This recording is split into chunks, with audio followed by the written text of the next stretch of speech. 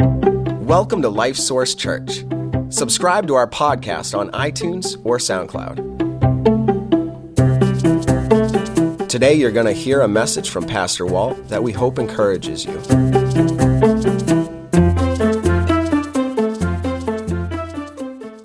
And earlier, we have privileged to have a guest speaker with us today, and his wife with him, Ken and Carrie Lyles. The Lyles, back in the 1960s, in preparing in 1967, moved with their young family to Iran, of all places, and to be missionaries there. And they were there until all the missionaries had to leave in 1979. You remember everything that went down there back then. And then he became a college professor. I had him as one of my professors in missions and a pastor. And then about the year 2000, God opened the door for them to go back into missionary work and to reaching these displaced people, all the refugees around the world, people who have left Iran, people who have left Iraq, who are leaving other places, and they're able to reach them in the European countries, now in the Middle East. And so God is really using them. For the last 14 years, we've had the privilege of being part of their team and supporting them. And so Ken is 72 and Carrie's 39, but 72 years of age, still going strong. Isn't that an awesome testimony for God's working? And so come on up, Ken, if you would. We really are privileged to be a part of your work, and we have a fairly significant investment in it. And where our treasure is, our hearts is. So thank you. We look forward to hearing from you. Thank you. And that is so true. You have invested in the Lord's work through us substantially. And it's humbling for us, Carrie and I, when we think about it. We feel responsible. And we hope that we're doing all that God wants us to and all that you want us to reach the displaced of the world. I think a video would help sort of set the stage for what we're doing to reach displaced people. It's really based on a verse of Scripture. Everything we do ought to be based on Scripture, right? And it's the Word that really provokes us to good works and gives us our strategy. The Lord is the strategist. That's the general in the field, is where the word came from, Greek word, strategy. And the word strategist means the art of the general. And if you had a good general who knew how to wage war, you'd win the war. And we have a good general. It's the Holy Spirit sent by the Lord Jesus Christ, and He directs us. Well, He uses His Word to give us strategy. And so one of our strategies is based on Matthew 9:36. Jesus saw the multitudes, and they were like sheep without a shepherd. They were fainting and scattered abroad, and He said, that's a harvest. So when the Arab Spring took place, we began to visualize a potential harvest of souls. It was the Lord's harvest. This is something He's doing in the Middle East. Nothing happens without His providential hand. And so we thought, that's a potential harvest, these people. So we began to pray, Lord, open the door so that we'll be the laborers. And we'll go. If you just open the door where we should go. And so the Lord did. That's a long story. I'm going to have Carrie to tell you that story while we're here sometime during the week. But you ask her, and she'll tell you a wonderful story, how God used her to get us to Lebanon and used other people. The Lord is using so many people. It's His work. The Bible says we're co-laborers together with the Lord. Co-workers is actually, the old King James says, co-workers together with God. He's the worker, we're the co-worker.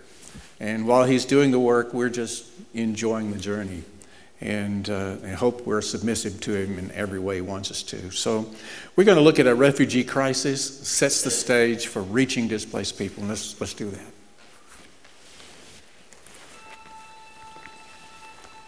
We are seeing something in our lifetime that is unprecedented in history. The Arab Spring, civil wars, and ethnic persecution have forced millions of people to lose everything, flee their homelands, and seek a place of refuge. Often with nothing but the clothes on their backs, they are running away from the violence, bombings, senseless killing, and they're ending up in neighboring countries desperate for help. Syria is one example of the terrible refugee crisis that the world is witnessing today.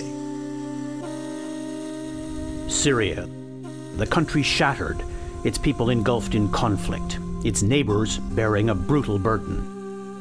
3 years of pain and devastation, the great tragedy of this century. In Jordan, a rough city rises from the desert, sheltering over 100,000 Syrian refugees. In Lebanon, rural and urban refugees live where they can, clustered in tents or abandoned buildings. In Turkey, 21 camps in 10 provinces.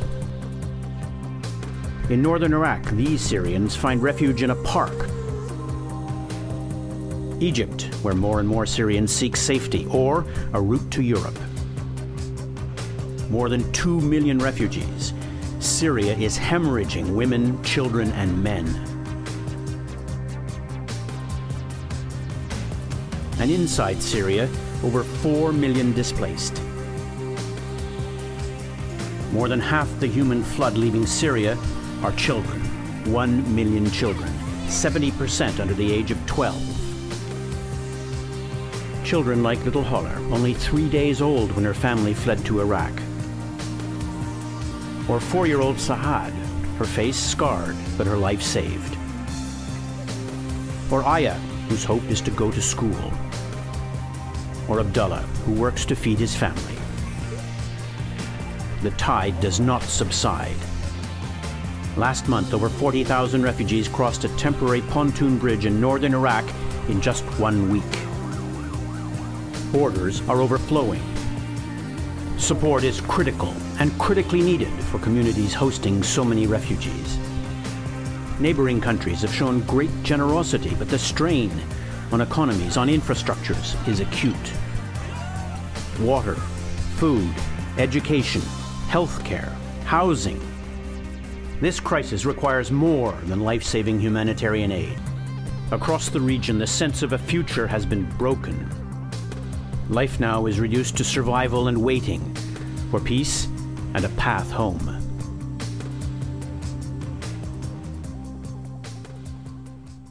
Seeing men, women, and children broken, hurting, disillusioned, and struggling for survival, I can't help but think of the words of Jesus when he saw the multitudes. The Bible says that he was moved with compassion for them because they fainted and were scattered abroad as sheep having no shepherd. In these neighboring countries, refugees are being saved, finding hope and life in Jesus Christ. Now, imagine what can happen if these former Muslims are discipled in their new life in Christ and taught how to come together for worship, encouragement, Bible study, and ministry in small house churches. When they go back to their homes, they can go with the gospel. They can be the missionaries to their own people, behind closed doors where missionaries cannot go. Never in the history of missions have we seen such opportunity. I get situated here.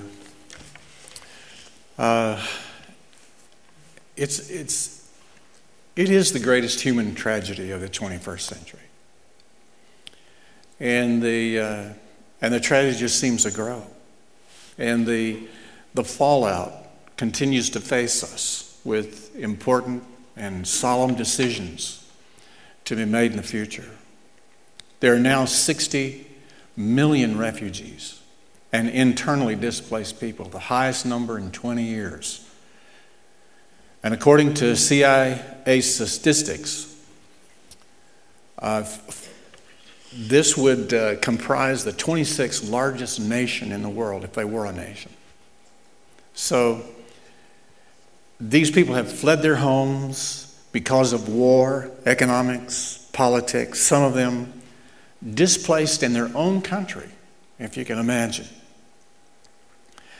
And according to the UNHCR, the figures only give a glimpse of this enormous tragedy. The tragedy is growing 6,000 a month. Every time you blink your eyes, about every 4 seconds, another refugee is forced to flee their home. Nearly half of all refugees are under the age of 18. Talk about a youth ministry. 2/3 of the refugees are women and children. There's an article in Foreign Affairs in the fall of 1985 that described refugees, and it's never more applicable than it is today. And I'll just quote it. Their stories have a depressing, even numbing sameness. They may have seen their houses, shops, or land burned, seized, pillaged, or invaded. Their countrymen, often friends or relatives, taken away without explanation. They may have been expelled from their jobs or from their homes. Their lives may have been threatened. They may have been injured or raped or robbed in their escape. And that escape may have taken them over hundreds of miles and in many borders. They may have reached their country of refuge exhausted, emaciated, or dying. They often care little what happens to themselves, but will do anything to ensure a safe future for their children. They worry continuously about those they've left behind. No wonder the displaced that Jesus talked about when he saw the multitudes are a distressed and downcast people. Other translations say harassed and helpless, or confused and aimless, bewildered, like sheep without a shepherd. And when Jesus made a circuit of all these towns and villages, and he taught in their meeting places, and he taught about the kingdom of God coming, and he healed their diseased bodies, their bruised and broken lives. And when he looked out over these crowds, his heart broke because they were so confused and aimless, like sheep without a shepherd. What a huge harvest, he said to his disciples. How few workers. Get on your knees and pray for harvest hands, is what Jesus said. And so we have a great opportunity that is facing us today. And we're not just facing this by ourselves. Carrie and I, we have some co-workers with us. And they are David and Bonnie Jones. And they were missionaries in Tanzania for 26 years. And they have joined us in Lebanon to reach the displaced. And we have focused on Syrians and Iraqis because that's who's coming to Lebanon. And we have gone to Lebanon for 3 reasons. One is accessibility. If we go to these camps that you saw, like the Zaatari camp in northern Jordan, where 100,000 Syrians have gathered, it would almost, working among them would be prohibitive, because there are ISIS warriors who have come to those camps to recuperate from wounds in the war. And there are other people that are inside those camps that make it very difficult for us to do any kind of work whatsoever. So when they come to Lebanon, they scatter out all over the place, in vacant buildings, vacant lots, and they're accessible to us. So that's one of the reasons the Lord led us there. And another is there are a number of real good Christian people there in Lebanon, and good solid churches. We're working with 2 Baptist churches, one in Beirut and one in the city of Zahle. And these churches have been reaching out to Syrian refugees, but they didn't have an evangelistic and church planting program, and so we joined these churches and collaborated with them and offered them a Bible study that leads to a church plant and the multiplication of churches, because we believe that the single most effective evangelistic methodology under God's heaven is planting new churches. New churches will reach more people than old churches reach. So we just believe in church planting. So we have collaborated with these people, wonderful people. I wish you could meet them. And I wish we had time to talk about them. They are really on fire for the Lord. They're really serving. A lot of these leaders of the Bible studies that we have trained, they'll work a 40, 60-hour week, and then they'll do their Bible study on a Sunday. And then they work with their people during the week. They'll get off work and they'll go visit some of the Syrian families that they've been laboring for. Another reason besides the collaboration is language. The Lebanese speak English, which makes it easy for us to train the Lebanese who speak English as well as Arabic. And we teach the Bible study and the church planting in English, and then they turn around and teach the same things in Arabic to the Syrians and to the Iraqi refugees. So our base is in Beirut. We have an apartment there. That the Lord provided for us. A dear lady died, and the apartment came open, and everything that she owned was left in the apartment. We haven't bought a thing, not a spoon, not a knife, not a glass. Just moved in as the Lord had provided. And she's gone to glory, and her family was a Christian family. The owners of our apartment live in Ames, Iowa. He is a doctor, a Lebanese doctor, and they're just wonderful Christian people, and they have worked with us, and they gave their apartment to us for a third of the cost. So we're just so thankful to the Lord for what He's done. Our ministry plan is this is a quote from our mission statement, so it might be a little technical, but we want to catalyze church planting movements among displaced peoples by discipling indigenous leaders to bring the lost to salvation, believers to maturity, new churches into being, and positive hope for their communities. And we do this by doing three things. One is Discovery Bible Study, which is a simple, small group Bible study that can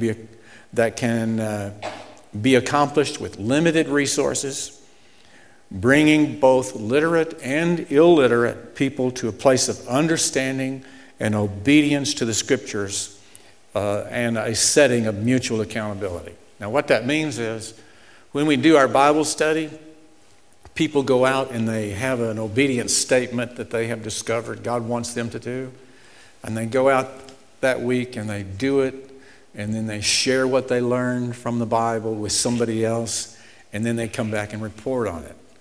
I don't know if that'd work in Baptist churches here in America, so we're starting little churches that don't know any different, that you're supposed to obey what the Bible says. So I say that, I'm not trying to be facetious, but I tried something like that in Topeka in the Midwest. I had 5 things. Did you read your Bible this week? Did you tithe? Did you witness? And I almost had a church split over that. So I did away with it. People don't want accountability in some places. But these unsaved Syrians hear what God says, and they go out and obey it. And they come back and they report on it. And so we're discipling them toward salvation and then toward a New Testament church plant. And it's just really exciting. I'm trying to get the pastor to help me this afternoon. He's going to get a chance to be a part of our church planting process. He doesn't know that yet. So I'm just giving him a heads up. But anyway, I'm sure we'll spend some time together. So I'll pick his brain, and he can give some input into what we're going to be doing in the near future. And then we believe in accelerated discipleship, obedience-based, leads people to the immediate practice of what truths they're learning and they discover from the Scripture. And then we introduce the house church ministry And in the DNA of these house churches are all 5 purposes of the church: evangelism, ministry, fellowship, training, and worship. And we practice all 5 of those things in the very first meeting that we have. They don't know it, but that's what we practice. And we do it in simple ways, like, for example, we ask them, is there anything to be thankful for? Can you imagine a question like that to Syrian refugees that have just escaped for their life? Is there anything to be thankful for? And you know, every one of them has something to be thankful for. Well, we're alive, they say. We had food today. We have shelter for a while. And they're all thankful. Well, that's a way of worshiping, isn't it? Being thankful to God for what He has provided. So we teach them worship.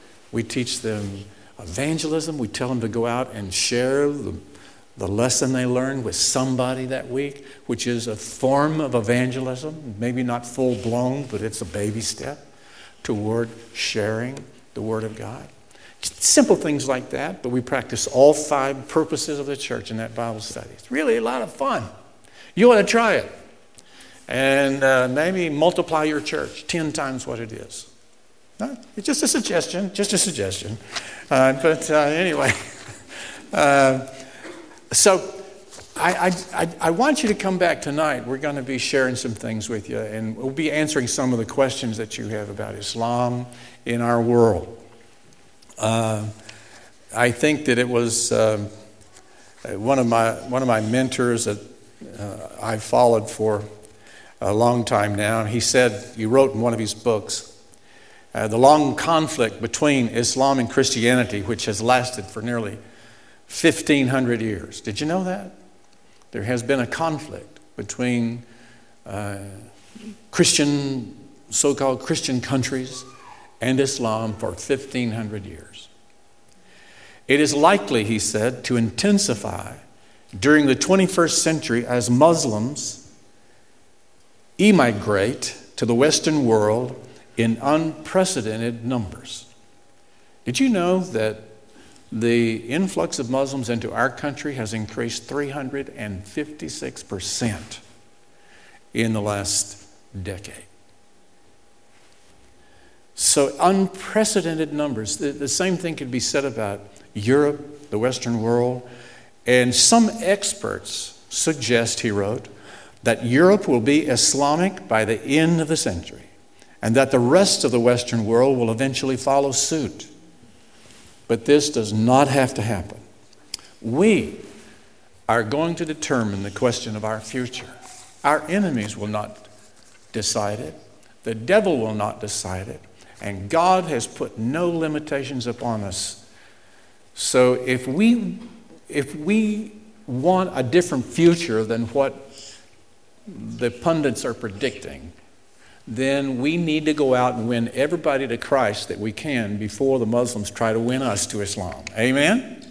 That seems like a simple program. Just get out and do our work and win everybody we can, and train them to win everybody they can. And we don't have to face a future of Islamism. We can experience the liberty and the freedom, the joy and the peace that we have in the gospel if we'll spread it. Amen? So I want to spend some time right now talking to you about Muslim evangelism for beginners, and we'll get that up on the screen. Now, I taught 36 Islamic seminars in the Philippines, and after I taught all these seminars, some of the Filipinos would come up to me and they'd say, "Well, but Brother Ken, what do we do?" And I had just taught them for hours on what to do, and I thought to myself, well, they're not getting it. What can I say? What can I do in order for them to get it? What they're supposed to do? So I thought, well, I'm going to come up with a presentation on Muslim evangelism for dummies.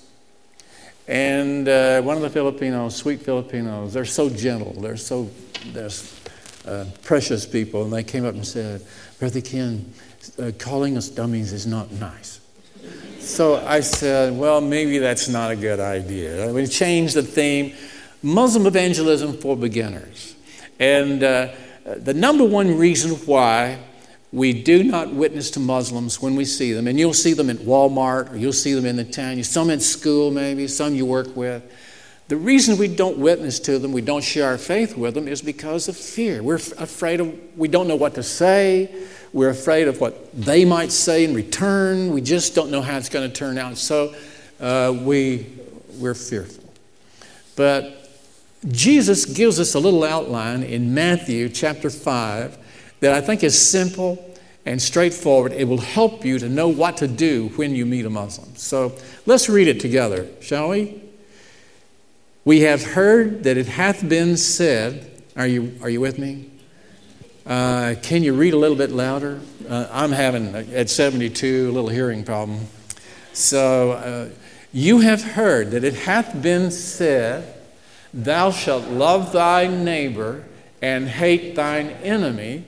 But I say unto you, love your enemies, bless them that curse you, do good to them that hate you, and pray for them which despitefully use you and persecute you.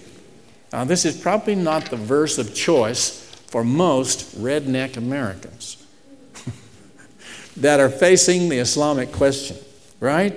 But these are the words of Jesus. And if Jesus is our Lord, we should take his words seriously and do them. Amen?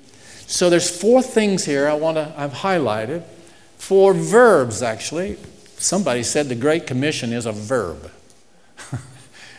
Go and baptize and teach. But here are 4 verbs Jesus says that we ought to practice with our enemies. The first one is love, bless. 3rd, do good. And the 4th one is pray. So these 4 things, love, bless, do good, and pray. Now, how can we do those things? And I'm going to suggest that there's 4 things we can do to love our enemy, to bless them, to do good to them, to pray for them.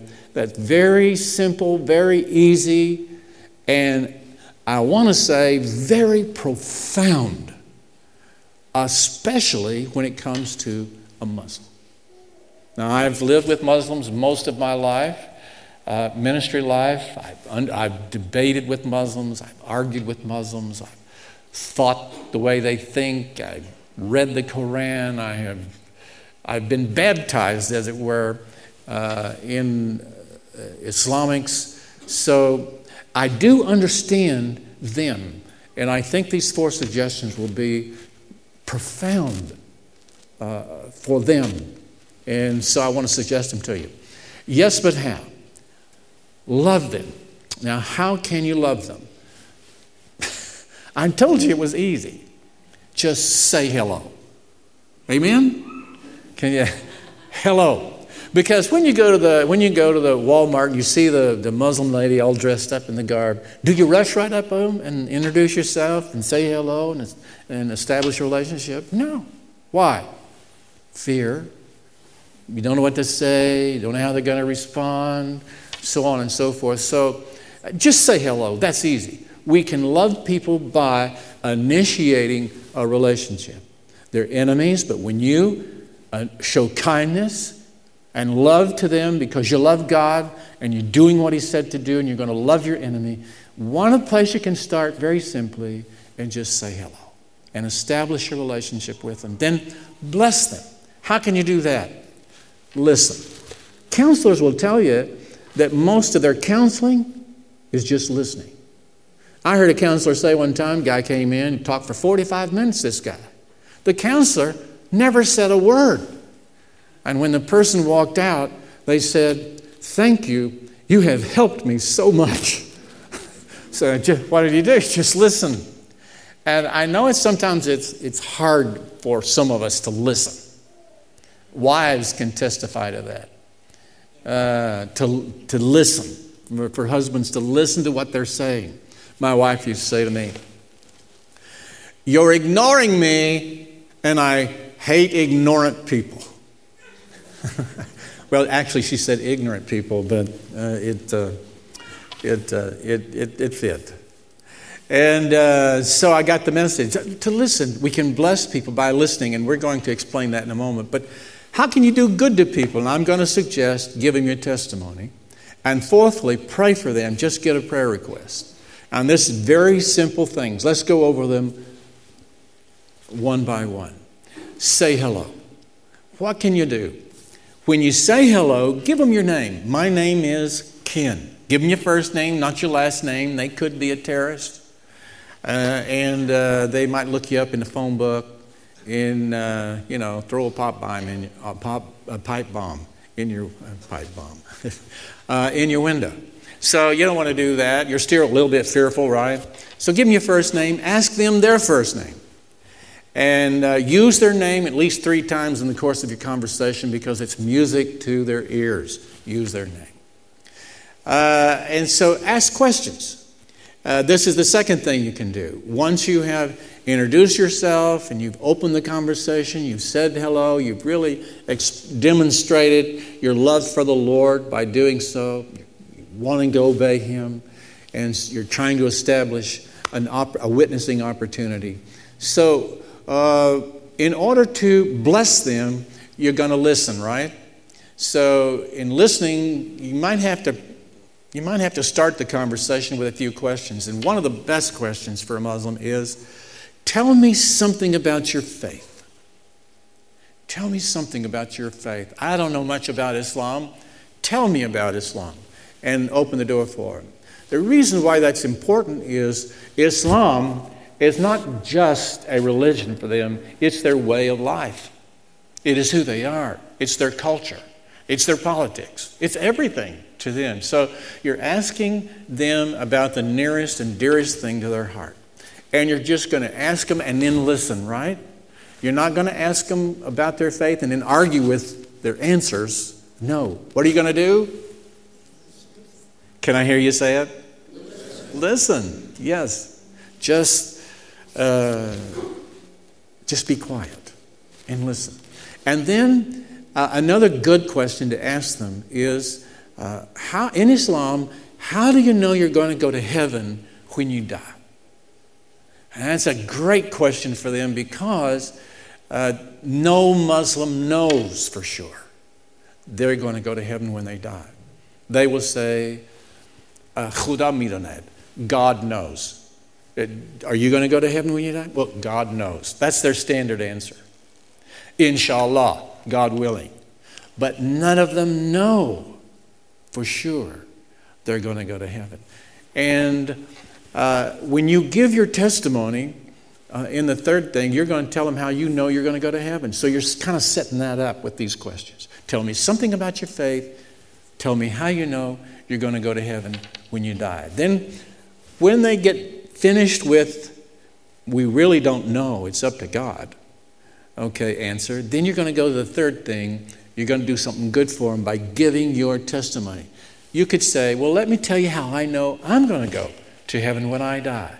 And then tell them about how you got saved. 3 points to your testimony. They come from the book of Acts. Paul gave his testimony 3 times, and there's a little outline that you can follow. What your life has been like before you got saved, what happened the day you got saved, and what your life has been like since you've been saved. And write that out, I would recommend, on a half sheet of paper. I said a 1 page here, but write it on a half sheet of paper.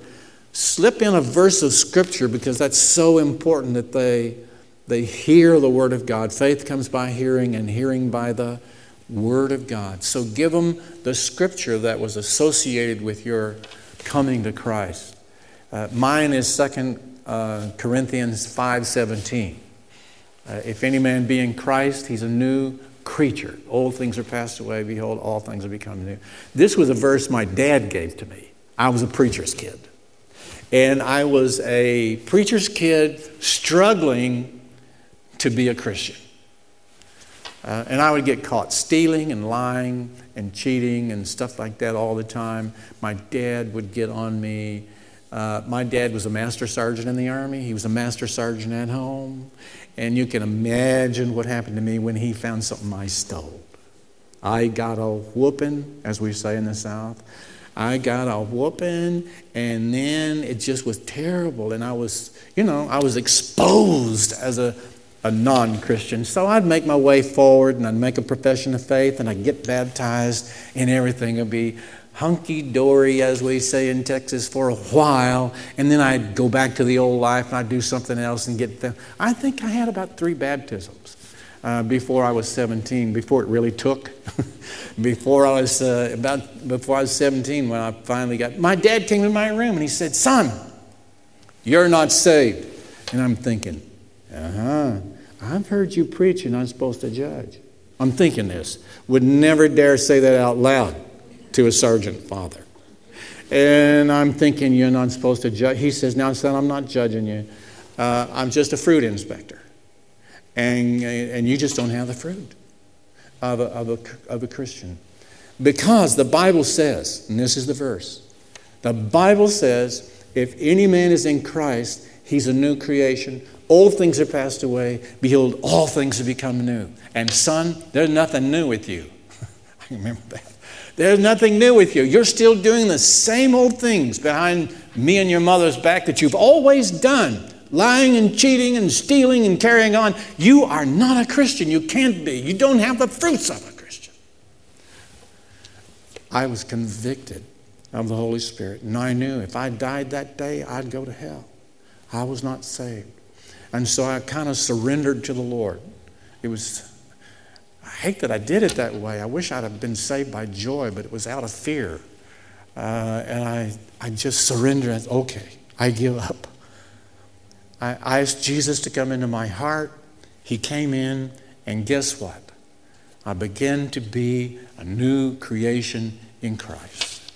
And now I don't steal or lie or cheat near as much as I... No, I'm just kidding. But the Lord started changing my life from the inside out. And that's my testimony. I can give it much briefer than that, but that's my testimony. And you can give your testimony about what it was like before, the day that it happened, and what it was like afterward. So give your testimony. And then the last thing, get a prayer request. Get a prayer request. Muslims love to pray. They pray 5 times a day. And you can ask them about their health, about sickness in their home, about a job, about educational opportunities. All immigrants, all refugees have all kinds of problems like that merit prayer. And this is a great opportunity for you to pray in Jesus' name and see God work miracles.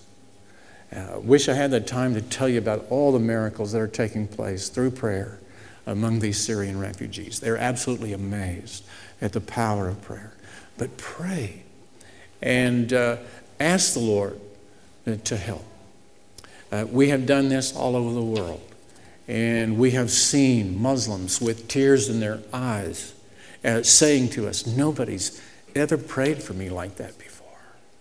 I've never experienced a prayer like that before." Because you're going to talk to them just as you would talk to God. You're going to take them into the presence of a holy God.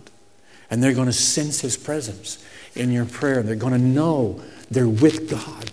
It'll be the first time in their life they've ever experienced a prayer like that. So it's going to be dynamic.